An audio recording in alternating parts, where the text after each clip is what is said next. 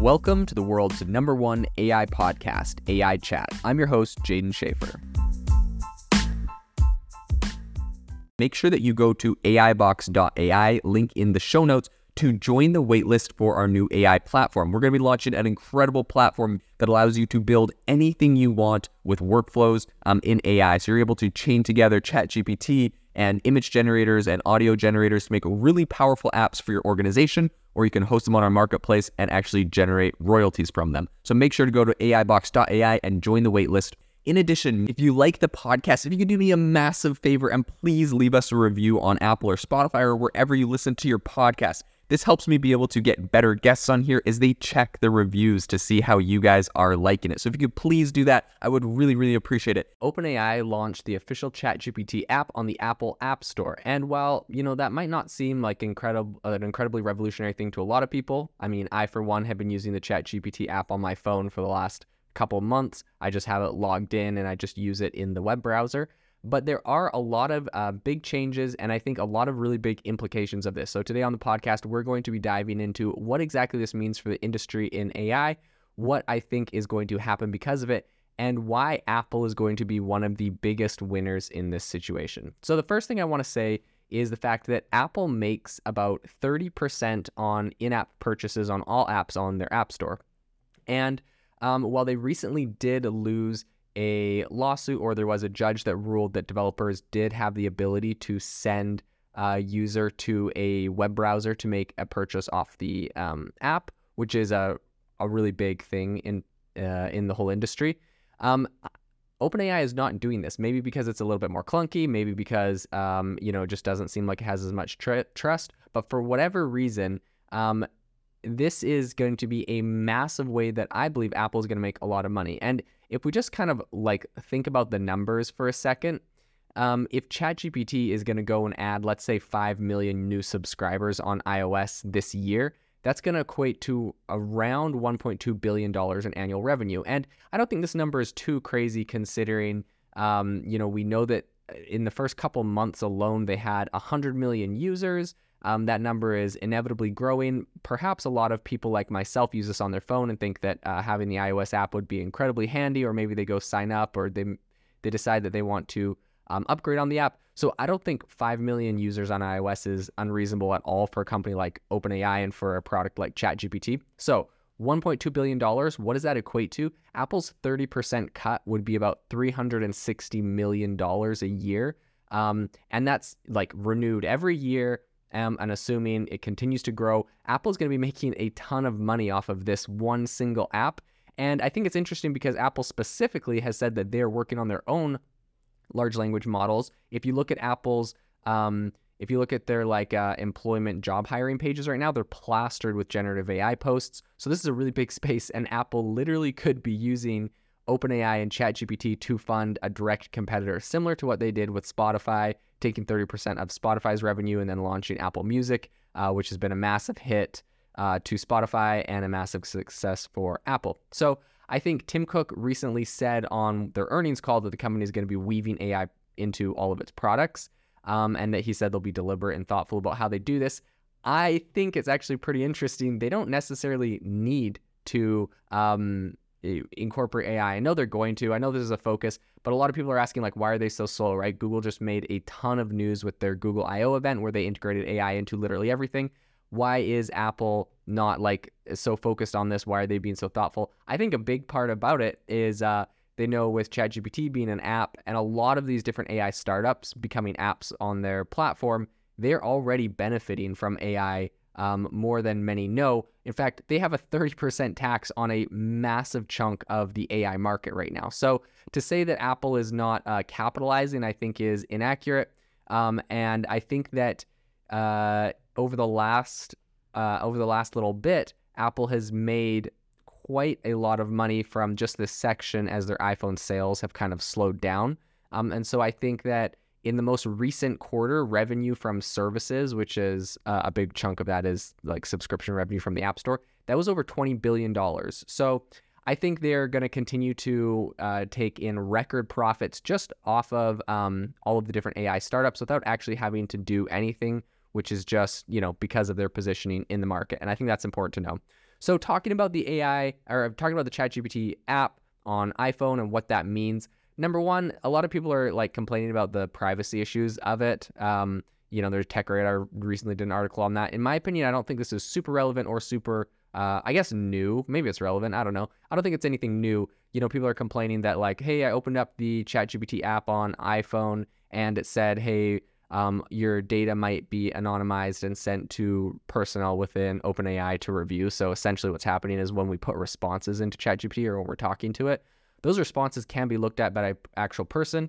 Allegedly, well, not allegedly, they are apparently anonymized. So they take out your privacy, your personal information, like what your account was and whatnot. But if you do put in your own information, like, hey, my name's Jaden Schaefer and I'm building X, Y, and Z company that does X, Y, and Z thing, and how would you make it worth $1 billion? OpenAI does have people within the company that can look at that. In fact, Apple recently and Samsung and Chase Bank and a whole bunch of others have, kind of more or less banned their employees from using it because they're worried about the leaks and the information that ChatGPT or their reviewers will be able to pull off of this. So I think it is a relevant issue. I don't know if it's anything special to the Apple iPhone app in particular, but it is something to keep in mind. Another thing I think is really interesting as they're launching this is that in the last few months, there have been a ton of copycat sort of AI chat apps that have popped up, some of them ranking really high on Google Play and also on iOS. And I think that now that ChatGPT came out, its first day, right, because it was so new, it was actually struggling to compete or rank against these these other people that had been around longer, which essentially were just using an API to OpenAI. And then instead of charging $20 a month like OpenAI charges, they're charging like $28 a month.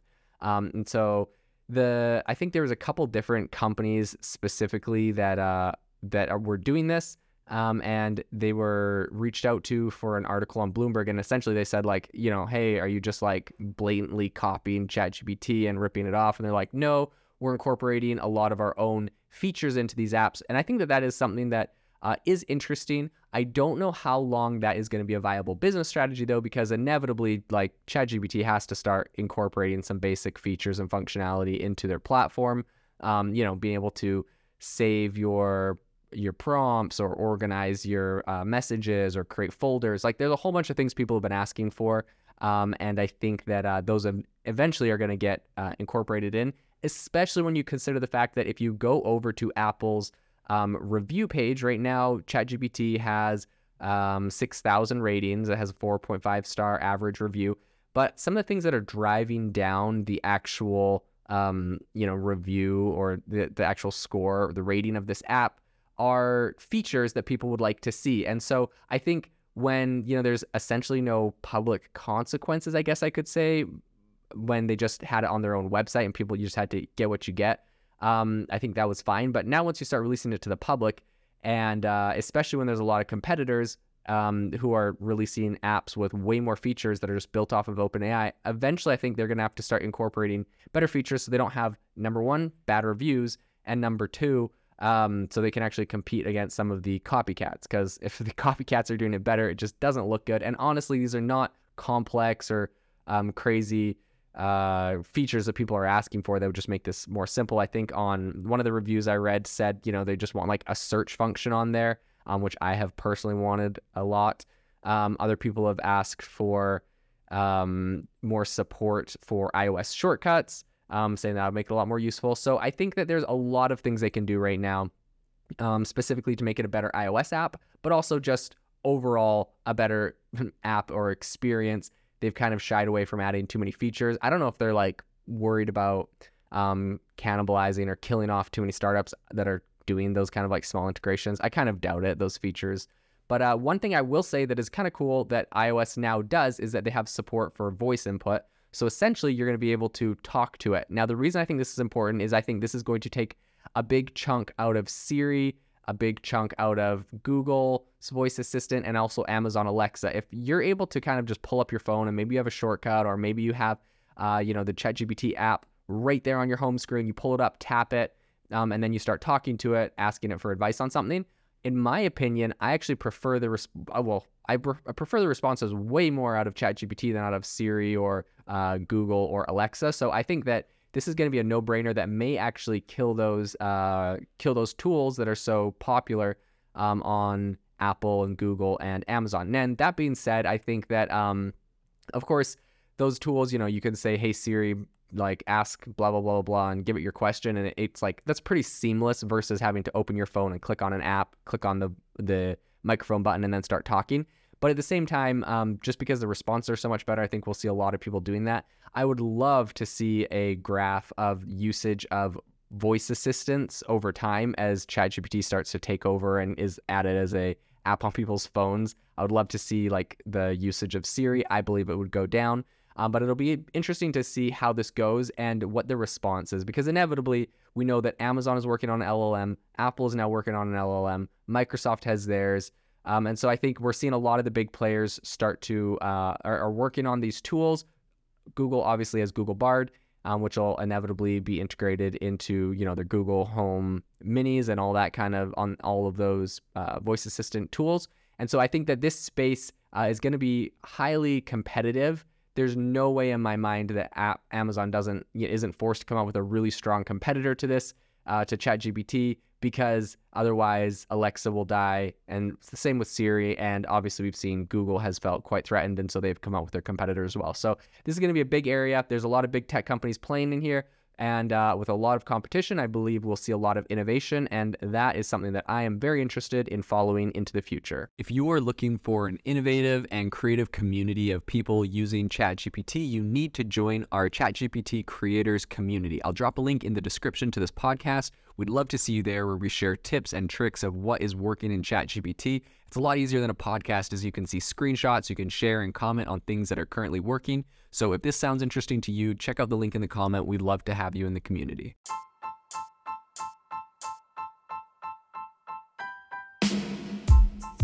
Thank you for listening to the AI Chat Podcast. If you enjoyed the podcast, I'd appreciate it if you rate me wherever you listen to podcasts. And if you're looking for an innovative group of AI enthusiasts, make sure you check out our Discord channel and also our Facebook community. It's obviously a lot more interactive than a podcast, where we can actually share software tools, prompts that we're using in everyday AI. I'll leave a link for those in the description below.